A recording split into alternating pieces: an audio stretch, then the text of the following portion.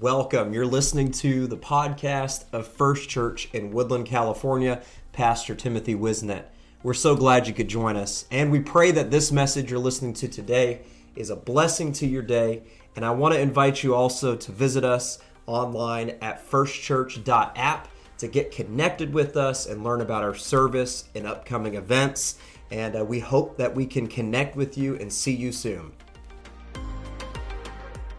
Amen. Book of Acts chapter 2, beginning at verse number 1. Amen. That song, Daystar. How many remember Daystar? That came out in the 80s. I used to listen to that on tape and just pray and cry as a kid.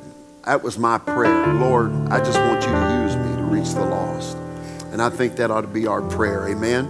Acts chapter 2, beginning at verse number 1. Tonight, I am going to teach... I'm going to teach on getting us ready, prayerfully ready for Pentecost. Amen.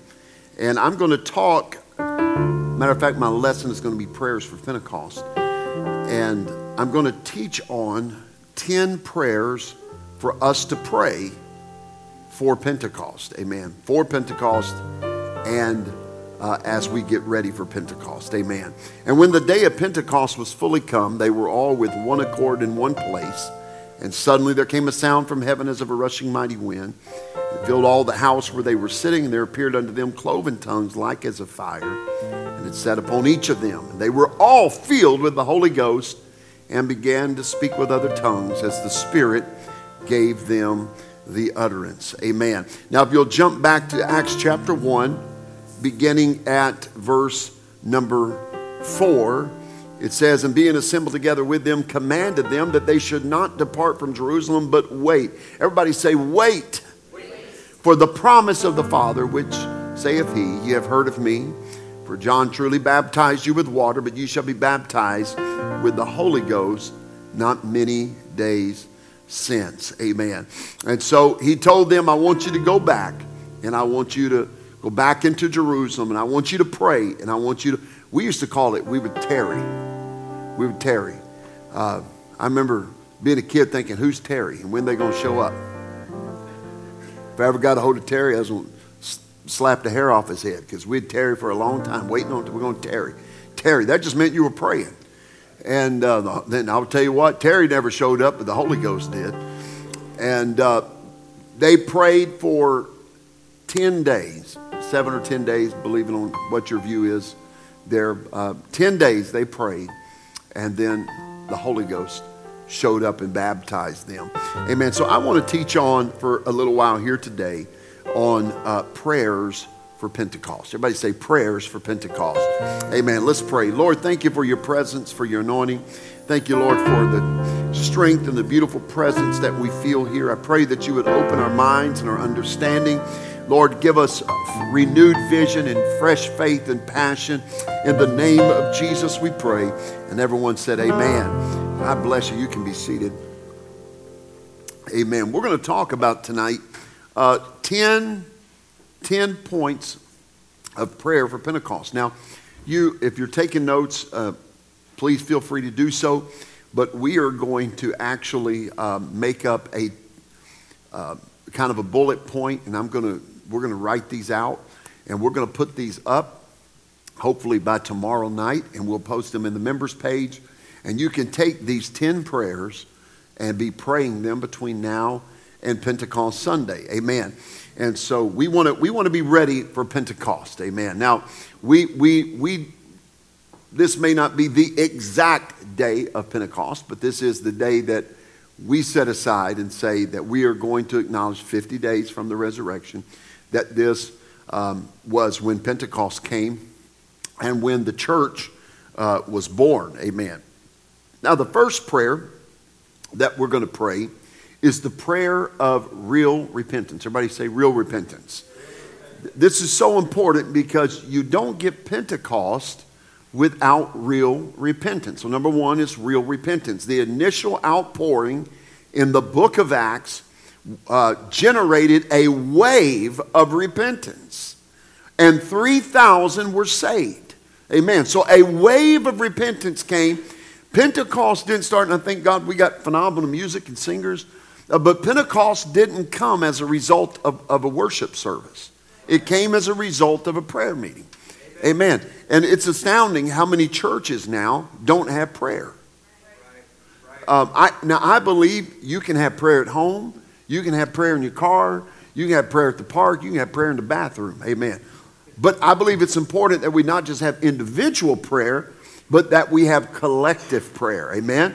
Because I may, hopefully I don't step on any feelings, but you can't have a personal Pentecost. Pentecost is collective. And so if we want Pentecost results, we've got to put in Pentecost effort. Amen. And that's when we come together. So Thursday, as all Thursday nights are, but even more especially this Thursday night, as we come together, and we're going to be praying from 6:30 to 7:30, and probably at about the 6:45 point, I'm going to jump on, and we're going to be going through these 10 points of prayer collectively as the assembly. Amen. And so the book of Acts generated a wave of repentance from the initial outpouring of the Holy Ghost, and 3,000 people were saved. Amen. We need raw conviction to come. We need, how many, you know what, I don't even really want to do that, but I think some of y'all remember what old-fashioned repentance was. We say, oh, you know, it's funny because I was listening to a clip of a preacher, or actually it's not listening to a clip, I was reading the book, a sermon, a collection of sermons from a preacher that was preaching in the early 1900s, and it was like 1903, and he kept saying, we need old-fashioned revival, and I'm thinking, old-fashioned? That was 120 years ago. They used to sing, give me that old-time religion, give me that old-time. Well, when that song was wrote, them people are dead. It's so old. What we're talking about is not old as in ancient. We're talking about as initial. Initial, beginning. So the initial portion of that, we need that. I can remember conviction and repentance falling on people. I remember people didn't even wait on an altar call. Sinners were so convicted, they would get up in the middle of the preaching and they'd come to the altar and repent of their sins. I remember doing it in the middle of song service. I remember getting up, and I'm going to tell you, the power of God is no less now than it was 30 years ago, 40 years ago when I saw it happen. It's not any less now, but what is happening now is, I think sometimes, and the service needs structure and service needs order, but sometimes we can organize God out of things. That's why sometimes we'll let the service go and we'll shout it down or we'll snot it out and whatever, and that's fine. That's good. But old-fashioned, or let me not use the word old-fashioned because you're going to think I'm speaking of the 1950s, and that's not what I'm talking about. Initial book of Acts repentance begins with a church that is prayed together. And I can remember people coming to the altar. I remember men and women coming to the altar. Nobody had to beg them to come to the altar and have them come to the altar. And I don't mean to be too gruesome or graphic, but I can remember them walking down the aisle with strings of snot coming down their nose. They had been crying so hard that they could not contain themselves anymore. I remember, a while back, my wife and I were talking about this, and we evangelized. And I believe there was a service that I preached over in the others over here. We have Awaken across the way. I believe there was a service I had preached 10 years ago or so, and I was preaching on Calvary, and I believe I preached the message, Calvary Demands a Verdict. And at the end of that, I was preaching, I said, everybody here today is going to render a verdict. If you sit in your pew or you leave, you have rendered the verdict that Calvary's not good enough for you. But if you'll make your way to an altar of repentance, then you render the verdict that you want to be saved or something of that matter. And before I even really got to that, to really open the altar, 2 or 3 people ran down to the altar sobbing and crying and seeking out to God. My wife and I were talking about this. We see this from time to time, but not as frequent as we used to with repentance. We'd see it happen in our revivals. I've seen people literally claw their way down the middle aisle under so much conviction and the power of God, and grabbing the carpet and clawing their way to the altar. And you say, well, we don't need those dramatics and theatrics. Well, when you got a whole lot of sin in your life, you'll do whatever it takes to get to Jesus. Amen. And so we've seen that. That comes not from just, it's not just great sermon or great preaching. It comes when the church has come together. And I know some people might be thinking, how long are we going to pray the heart prayer? How times we got to pray the heart prayer? Dear Lord, give them, touch their eyes, or touch their heart, give them an attitude towards sin. All of this stuff. Well, it's because it brings us into a collective focus of prayer. And a church that will pray for God's conviction and not religion's condemnation. There's a difference between condemnation and condemnation don't come from God. When you feel condemned, that's not God. Condemned, how many know the difference between condemned and convicted? How many would like me to tell you the difference between condemned and convicted? Condemned means no hope. I'm a sinner. I'm just getting my face pressed in my sin, and I am feeling that I am the lowest of the low, and God is never going to forgive me. I have done too much. I've gone too far. That's condemnation. Conviction is your sin being exposed, realizing that we need God to save us, and that, yes, my face is being pressed in my sin, but the difference is there is a light of hope that God is going to hear my prayer and He's going to forgive my sin. Amen. And so when we pray for conviction to fall into service, I'm going to be honest with you. Not that I'm not honest with you, but I'm going to be poignantly honest with you. I'd much rather have people coming to an altar, snotting and crying, repenting, than I would dancing and screaming. Yes, sir. Amen. And I've said it here before, and I've as an evangelist, I took a lot of heat for it. I've taken a lot of heat as a pastor for it. I don't know if maybe I should get those NASA space tile things in my jacket where the heat don't. Actually, they burn me so much I don't even give a rip anymore. And that's people getting in a rush to get people to speak in tongues. As an evangelist, one of the things we would see is the number of baptisms initially in a revival would outweigh the number of Holy Ghost baptisms. And the reason why is I would preach a lot of conviction and a lot of commitment to be baptized, because when somebody makes a decision to be baptized and you're preaching conviction, we saw that a greater number of people that would be baptized would stick with it, rather than those who were just running up and getting the Holy Ghost. It was just an experience they got. But when you took them after the service and you gave them a quick Bible study, a 10-minute Bible study or so on baptism, and they committed to follow through with it, they had an earnest desire in their heart to be saved. Amen. And so when I pray daily for revival, my mind, when I say revival and I'm praying for harvest and revival, it's not just the altars filled with people dancing and screaming. That is an after effect of true revival. But when I say revival, I picture people on their faces weeping and crying out to God for help. That's what we want to see, is lives changed by the power of the cross, not lives influenced by the power of suggestion. Okay? And so it's not about wanting them to feel anything. I want them to come in contact with the holiness and the righteousness and the mercy of God, which all comes together and meets at repentance. So we need raw conviction to come. Our lips must be purified with holy fire. Our hearts must be softened and melted and then washed in His presence. In other words, we cannot expect for conviction to fall on everyone else but us. We need to pray for that conviction. How many can say God still convicts me? Amen. Used to it was God would convict you for things that you did, but the longer you serve Him, He'll convict you for things you think. You'll start thinking things. Last night, yesterday afternoon, I ran up to be with Bishop Keys in Auburn, and was on the way home, and somebody cut me off, and instantly I got conviction. Almost before I thought the thought. It's like God said, I know where you're going with that. I know where you're about to go.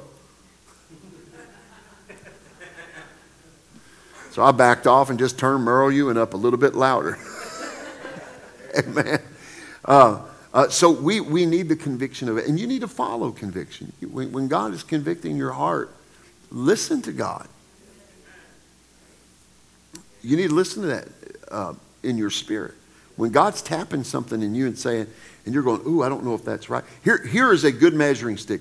If you have to ask if it's right or wrong, 99% of the time it's not right. Just go with that. That's the Holy Ghost. If you're going to do something about it and you feel awkward, you feel out of place, and the Holy Ghost in you is kind of not letting you, don't go do that again. That's the Holy Ghost saying, hey, hello, over here. No, we don't do that. Amen. And those things don't even have to be sin. Amen. I don't want to get sidetracked here. Amen. But it doesn't even have to be sin. It's just relational things. It's about staying in relationship. That's like people, you know, I don't know how many times I've had people ask me, is that a heaven or hell issue? Is that a heaven or hell issue? Well, I mean, it's like asking my wife, is this a marriage or divorce issue?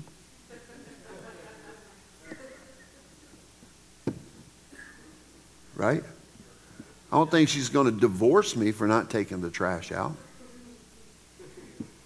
But it might make things awkward. Right? And so, you know, you find favor that way, right? So the Holy Ghost, see, we automatically assume that if God is convicting us, that we have done something so incredibly wrong that we're in danger of hellfire. Okay? We got to change our mindset. God wants a relationship with us, not revenge. Here's how we view, here's how a lot of times we view living for God. Now some people will take it to the other extreme. Some people will not feel convicted about anything. They won't feel convicted smoking dope, laying up in bed with another man's wife. They won't feel convicted. They'll say, well, grace covers it. Well, you're probably a reprobate. The Bible says if you continually to constantly reject the conviction of the Holy Ghost, well, the Bible says you sear your conscience with a hot iron. You're no longer going to be able to discern what's right from wrong. So you got to be careful to follow the leading of the Holy Ghost.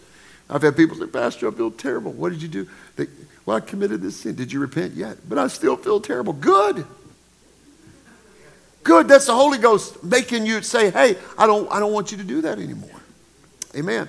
But we view living for God as the ultimate punishment is about to come down on us. That, you know, if I get pulled over for speeding, I get wrote a warning at best. I get a ticket at worst. Right? Our view of God is, officer rolls up, taps on the window, says, roll it down. The full weight and might of the judgment of the law is put on us for a small infraction. That's not how it works. The Holy Ghost will just tap you and convict you. And what the Holy Ghost is saying, repent of that. Come on back around. Come back. And we got to follow that leading. So everybody would say real repentance. Amen. Now I'm teaching this so tomorrow, so Thursday night, I don't have to teach it again. We'll just hit these bullet points and you know what I'm talking about. Number 2, the second prayer for Pentecost is a total transformation. A total transformation. For the church to become the image of God, for the release of power and miracles, healings, freedom, lifting of spirits, setting free, wisdom, all of this stuff, understanding. That's what we need to pray for, a total transformation. Amen. We don't want to be just a church that's known for good music, and we are. And that's just known for great worship, and we are. And that's known for good prayer, and we are. And known for mediocre preaching, and we are. But a church that is known, amen, that there is something transformative. When you go there, you may have walked in an addict, but if you want to be free, you can walk out being set free. You may have come in with bitterness and hatred in your heart, but if you want to be free, your life can be transformed. Amen. I don't want an experience, just an experience with God. Amen. I want to be transformed by the presence of God. We want there to be some Jacob Bethel moments. Amen. Where people walk in here, but they limp out under the power of God. Amen.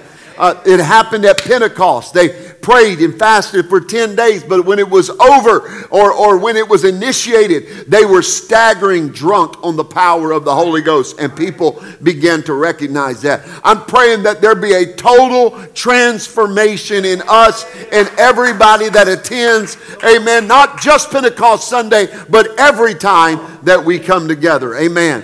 Amen. So number one, we're praying for real repentance. Number two, we're praying for total transformation. Number three, amen, for compelling conviction. Compelling conviction. For it to flow to believers.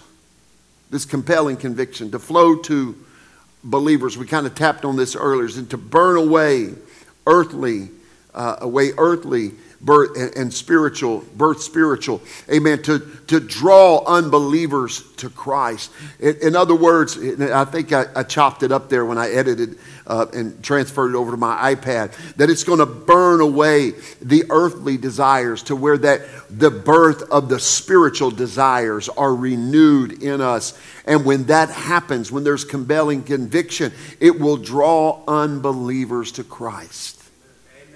Amen. We want them to be drawn to Jesus, right?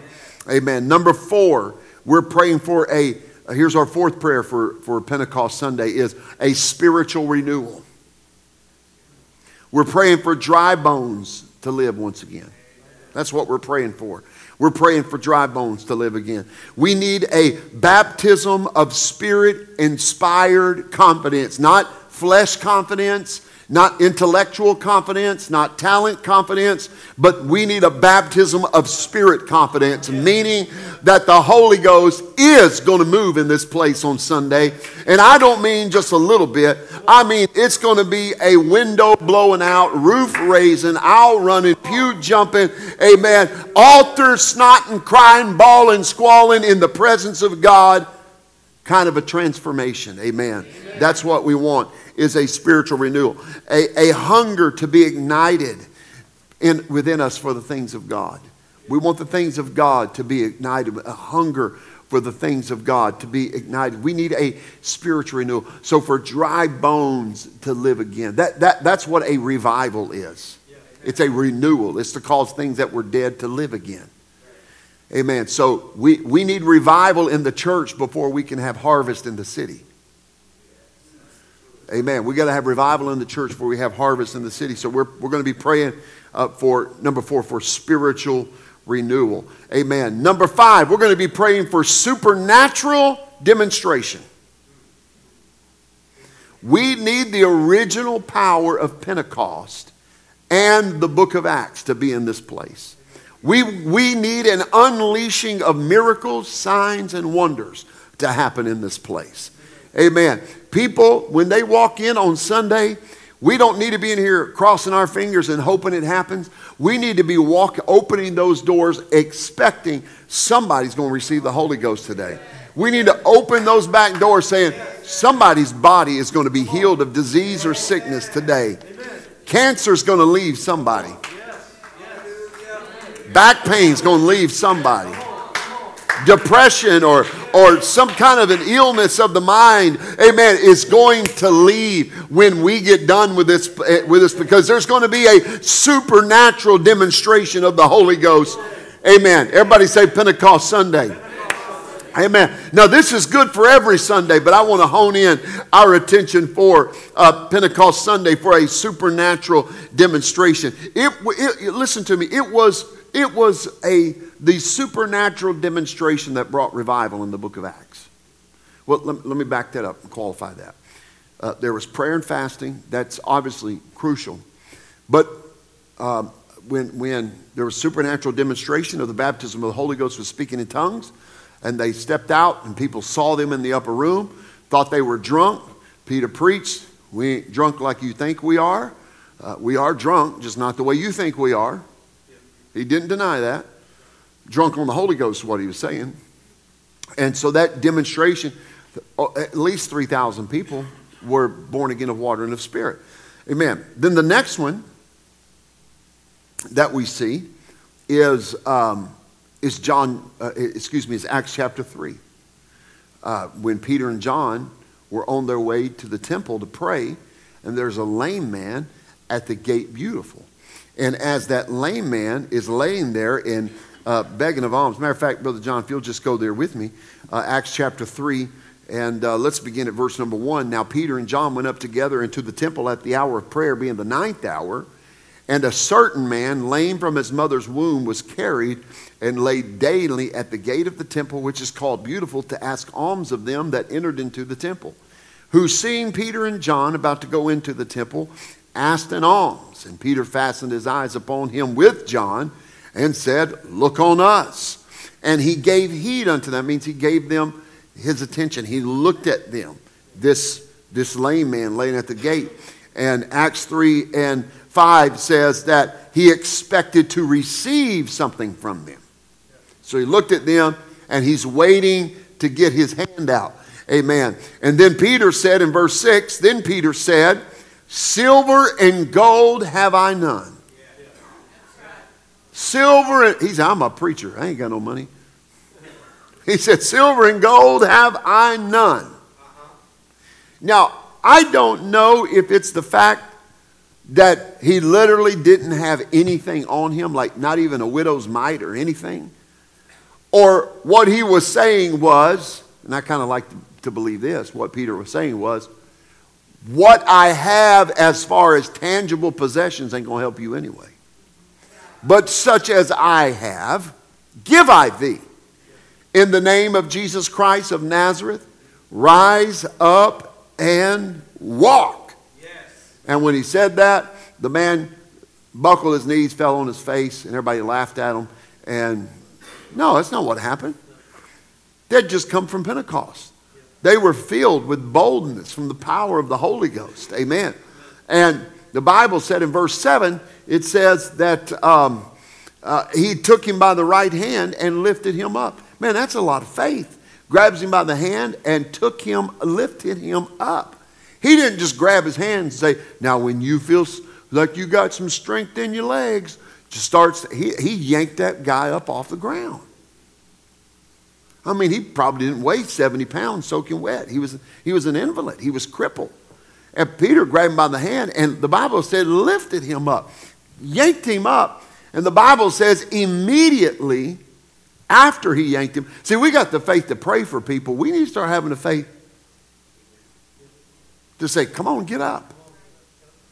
Come on, get up. We need to believe for supernatural demonstration. That's what we're talking about.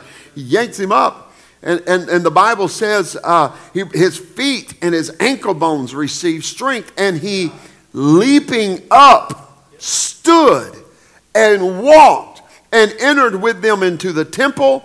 Amen. Entered with them into the temple, walking and leaping and praising God. Yes. Now this is where the revival breaks wide open in Jerusalem. It wasn't necessarily the upper room, although that was an initial outpouring.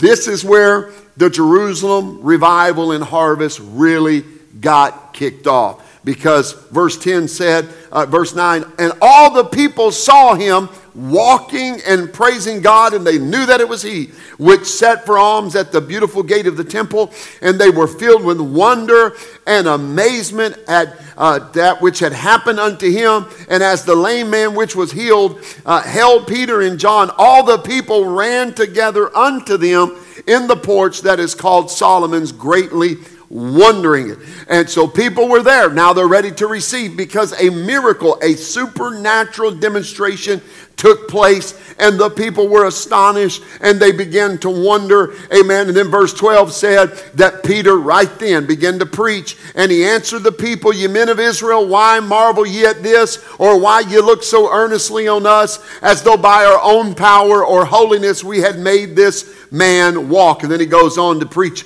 about Jesus. Amen. What we need is a supernatural demonstration. I want to see somebody get healed of diabetes on Sunday. I want to see somebody's, amen, knees be healed or back be healed. I want to see a blind eyes open on Sunday.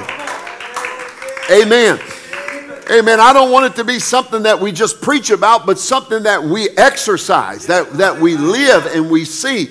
Amen. On Pentecost Sunday. Praise God. So number 5, we're praying for supernatural demonstration. Signs, wonders, and miracles happen on this Sunday. Amen. Or before Sunday. Amen. If you feel frisky, go out and find somebody and pray for them. Amen. Feel froggy and hop. Amen. Praise God. So number 5, we're praying for supernatural demonstration. Number 6, we are praying for courageous evangelism. Courageous evangelism. Amen. We're praying that God would raise up laborers. That God will ignite the people to share Jesus with a fresh anointing and with a fresh passion. We're praying for courageous evangelism. Amen. Not so coincidentally, it just so happens that when you go from Acts chapter 3 and you jump over to Acts chapter 4, because Peter preached with such fire and passion, and then you go to Acts chapter 4, it starts out by saying that the people of the temple and the Sadducees came up and they were grieved, and that means they were ticked off, amen, that they taught the people and preached through Jesus, the resurrection from the dead. The Bible said they grabbed up Peter and John and they put them in, and they beat them and they put them in prison, and they commanded them, amen, to not preach about Jesus anymore. But in Acts 4 and 8, it says, Then Peter, filled with the Holy Ghost, said unto them, You rulers of the people and elders of Israel, if we this day be examined of the good deed done to the impotent man, by what means he is made whole, be it known unto all you and to all the people of Israel, that by the name of Jesus Christ of Nazareth, whom ye crucified, whom God raised from the dead, even by him doth this man stand here before you whole. Another opportunity to preach the gospel. Amen. And the Bible said that in verse 13, Now when they saw the boldness of Peter and John, they perceived that they were unlearned and ignorant men. They looked at how bold they were and said, Man, these boys are stupid. That's what because they thought surely an intelligent person would cower and apologize rather than stand up to our faces and accuse us. Because that's what he did. He pointed and said, You crucified Jesus. You rejected the stone. You rejected him. You did it, but God raised him up from the dead. And when they saw this boldness, they said, These boys are idiots. And the Bible said that they marveled and took knowledge of them that they had been with Jesus. So it didn't matter how dumb they thought they were. Their boldness was so powerful, they identified that they had been with Jesus. Amen. Our boldness in evangelism will identify us as being a follower of Christ. Amen. And so it said, beholding the man, verse 14, which was healed standing with them, they couldn't say anything against it. They wanted to say this is fake, this ain't real, this is a bunch of Benny Hinn stuff. It's what they wanted to say. Now, Benny Hinn wasn't there, but y'all catch my drift.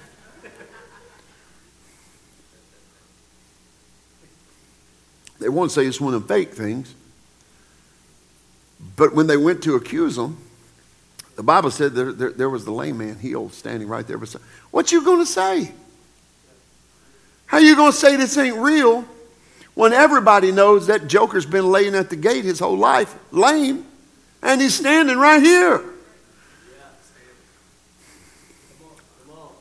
I want to ask y'all a question. Just humor me a second. What do you think that lame man must have been thinking? He's probably standing there. What a bunch of dorks. Right? Is dork still a word? Who said yeah? Did you say yeah? Dork's a word? Okay. We invented that word, my generation.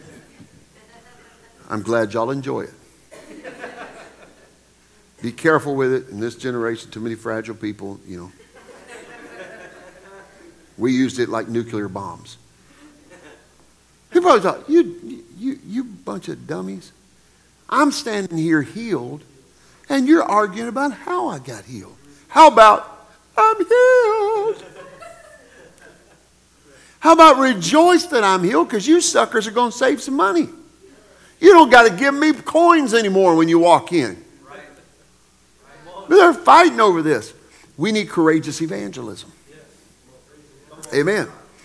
Verse 15, but when they had commanded them to go aside out of the council, they conferred among themselves, saying, what shall we do to these men? For that indeed a notable miracle hath been done by them that is manifest in all that dwell in Jerusalem, and we cannot deny it, but that it spread no further among the people. Let us straitly threaten them that they speak henceforth to no man in this name. And they called them and commanded them not to speak at all, nor teach in the name of Jesus. Isn't it amazing the amount of churches that won't baptize in his name? They got that religious spirit. They just don't want the name. Jesus said, you'll be hated of all men for my name's sake. But Peter and John answered them and said, doesn't this sound like a Shadrach, Meshach, and Abednego moment? Don't you bow? Don't you stand up? You bow and worship our God. And Radshak and Benny said, we're going to worship our God. That's a little nod to VeggieTales there.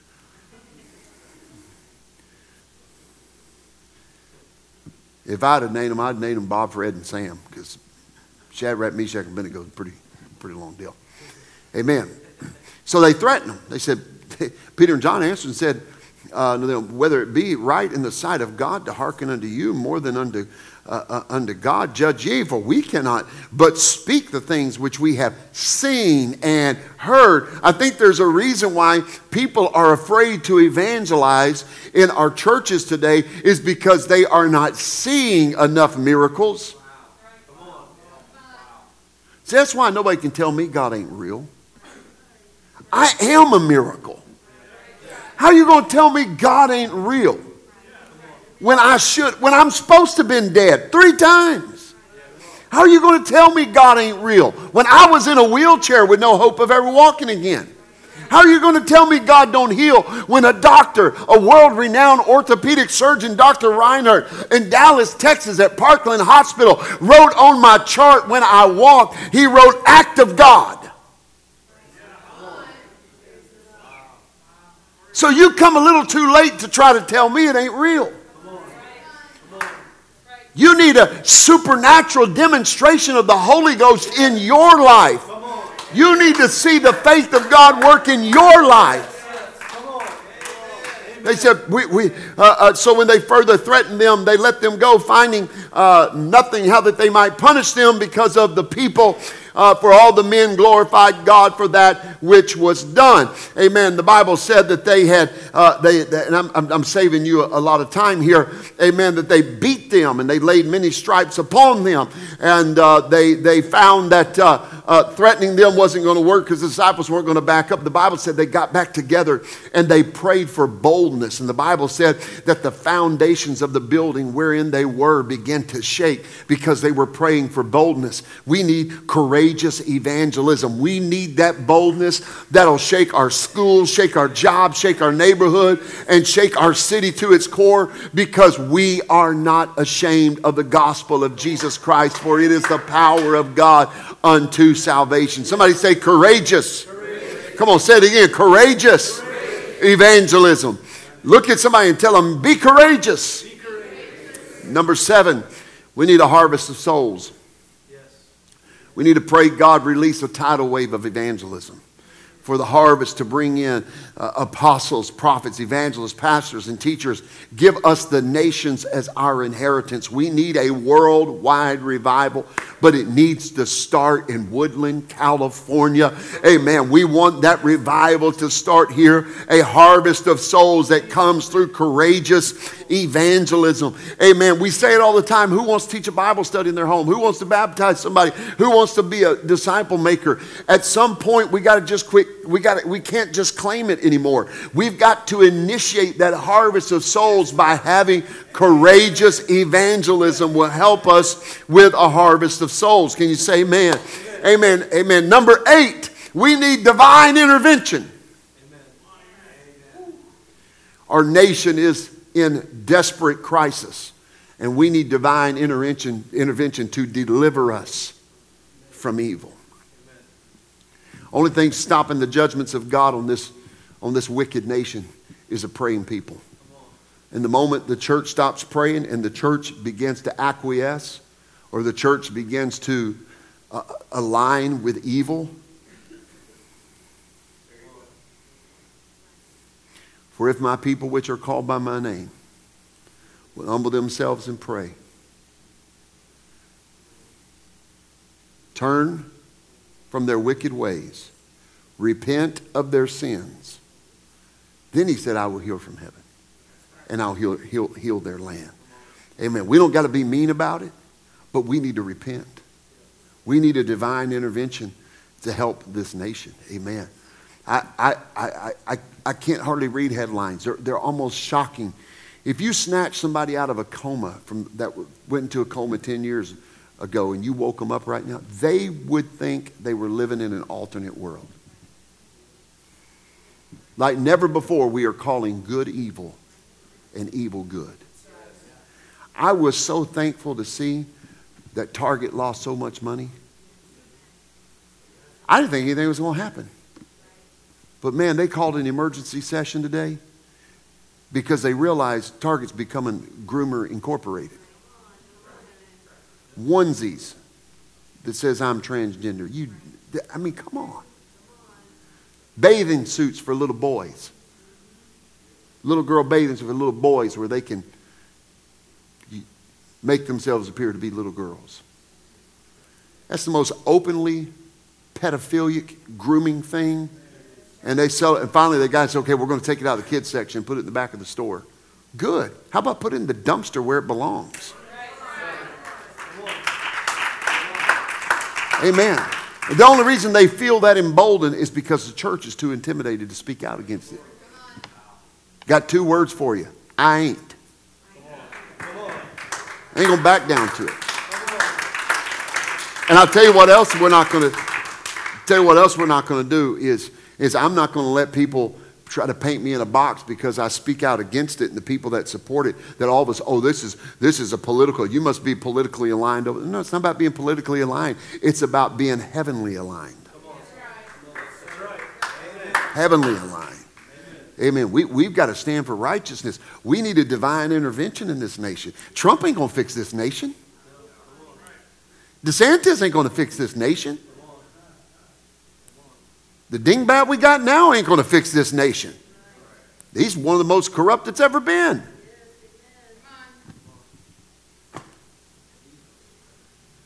Ain't going to fix. Only one thing's going to fix it. It's going to be God.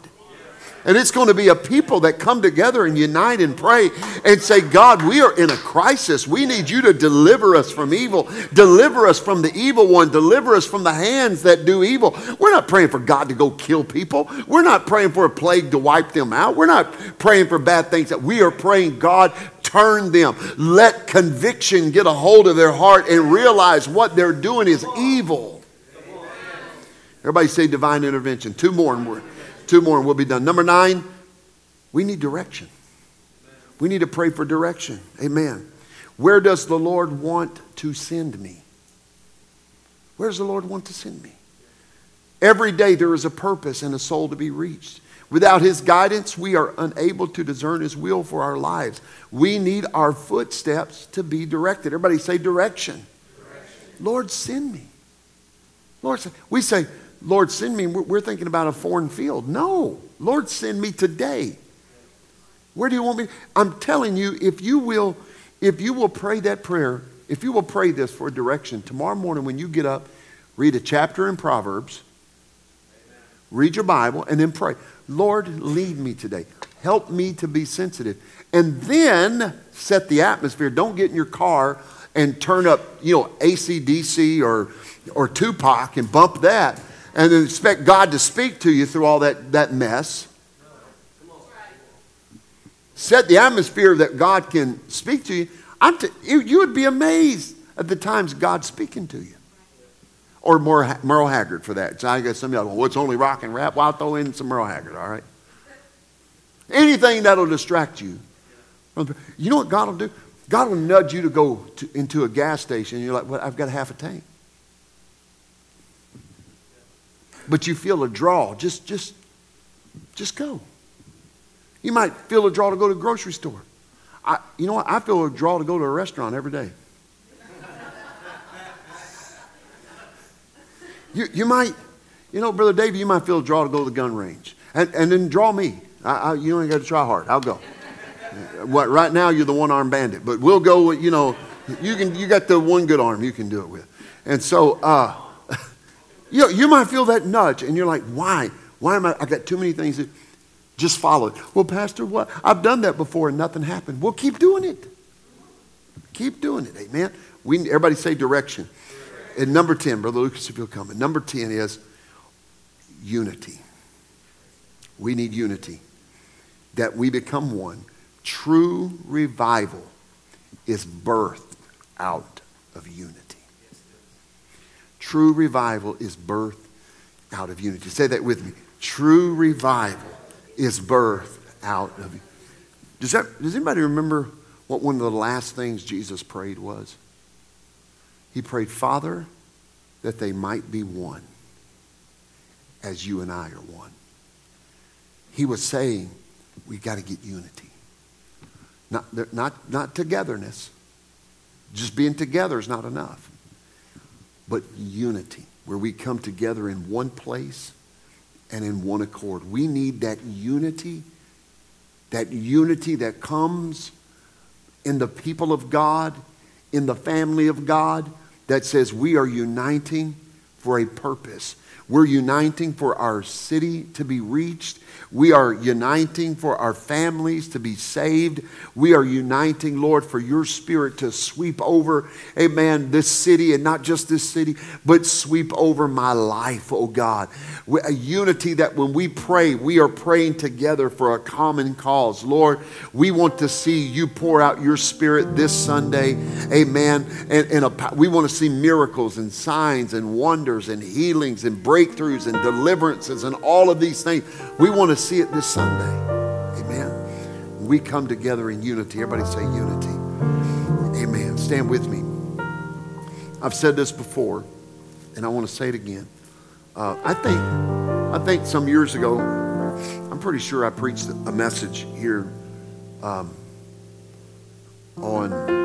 the power of unity, where David wrote and said, oh, how good and how pleasant it is that brethren dwell together in unity, for it's like the oil that was poured upon the head of Aaron ran down his beard. That preacher here was about how he said it's like the dew on Hermon, and how the dew runs down, becomes tributaries, rivers pours into the Sea of Galilee. Talks about the power of unity. Remember, unity is not something God gives us.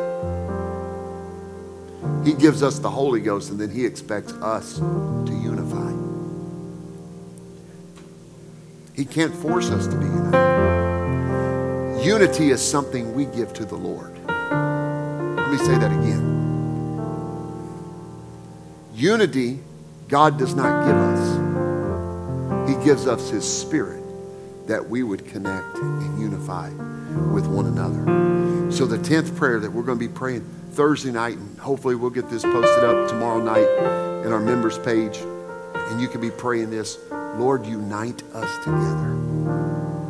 Unite. Did you know if you flip 2 letters and unite, you get untied? All it needs is a couple of people to get backwards, and you go from united to untied.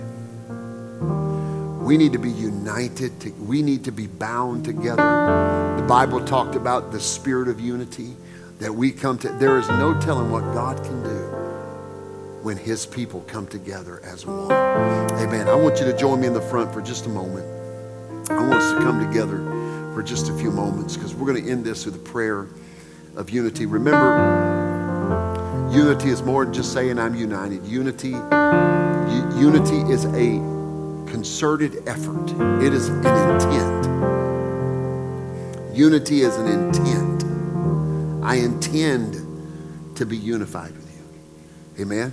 That means I got to get over being upset with somebody. or what somebody did to me or what I did to somebody.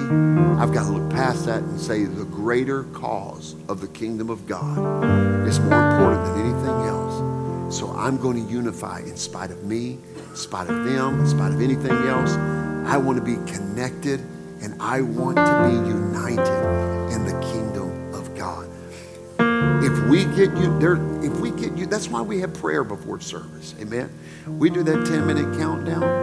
Amen. If you're not posted somewhere and stationed in a ministry, you need to be in here in prayer and not talking. Let me pastor for a couple minutes. Not hanging out in the lobby until 3 minutes. Start in here, up in the front, praying together. It's so important. Why can't I stand back there? We need to be in close proximity to one another. And if somebody walks in and 2 or 3 minutes and they want to start talking to you, just say, hey, after church, I need to pray. Just give me a good Baptist nod right now. We need to pray. Don't let somebody distract you from that. You say, well, I just want to greet people. I want to see. Get here a little earlier. Just 5 more minutes early, stand out there. Join the greeting team. They'd love to have you. High five and backslap everybody that walks in. But at 10 minutes, we're focusing in right there. And here's what that 10 minutes does. It begins to unify us in prayer. That's what we're doing. We're saying, okay, man, I've had some junk happen this week. I've got some stuff. So, all right, I'm going to repent. I'm going to get myself clean. I'm going to get in connection first. I got to get in unity with God.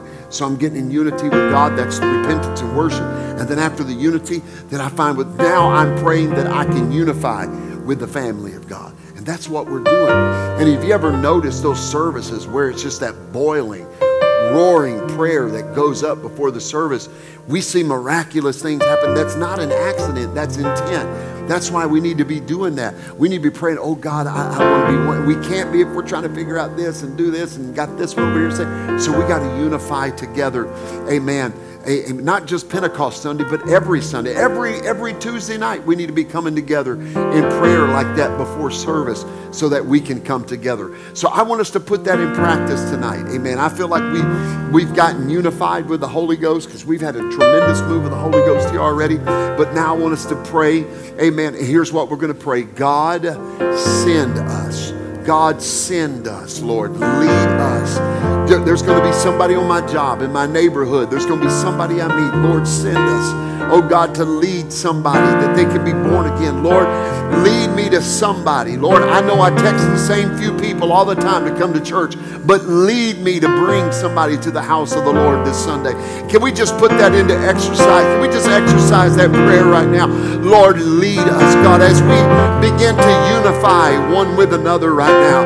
God, as we unify around this prayer, oh God, make us sensitive, Lord, to your Spirit. God, help us to be sensitive to your Spirit and your presence, Lord. That we would be led, that we would be directed to the right person at the right time. Lord, to that person that's struggling with issues in their life, Lord, lead us.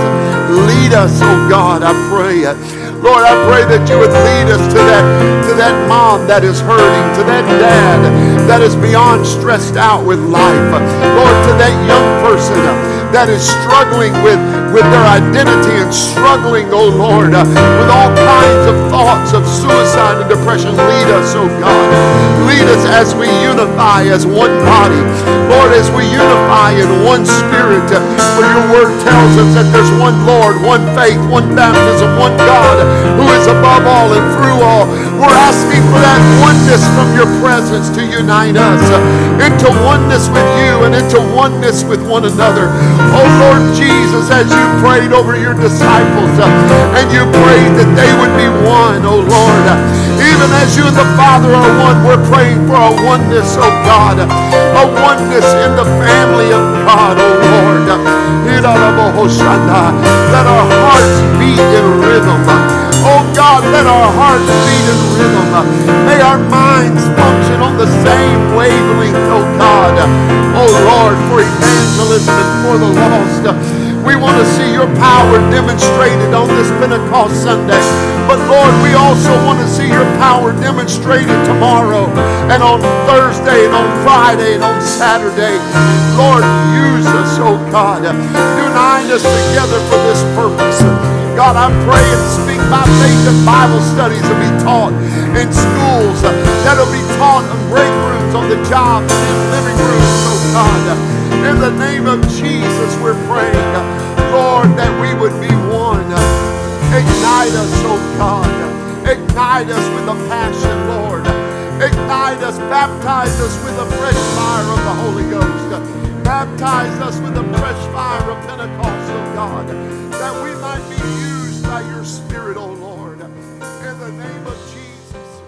Hallelujah.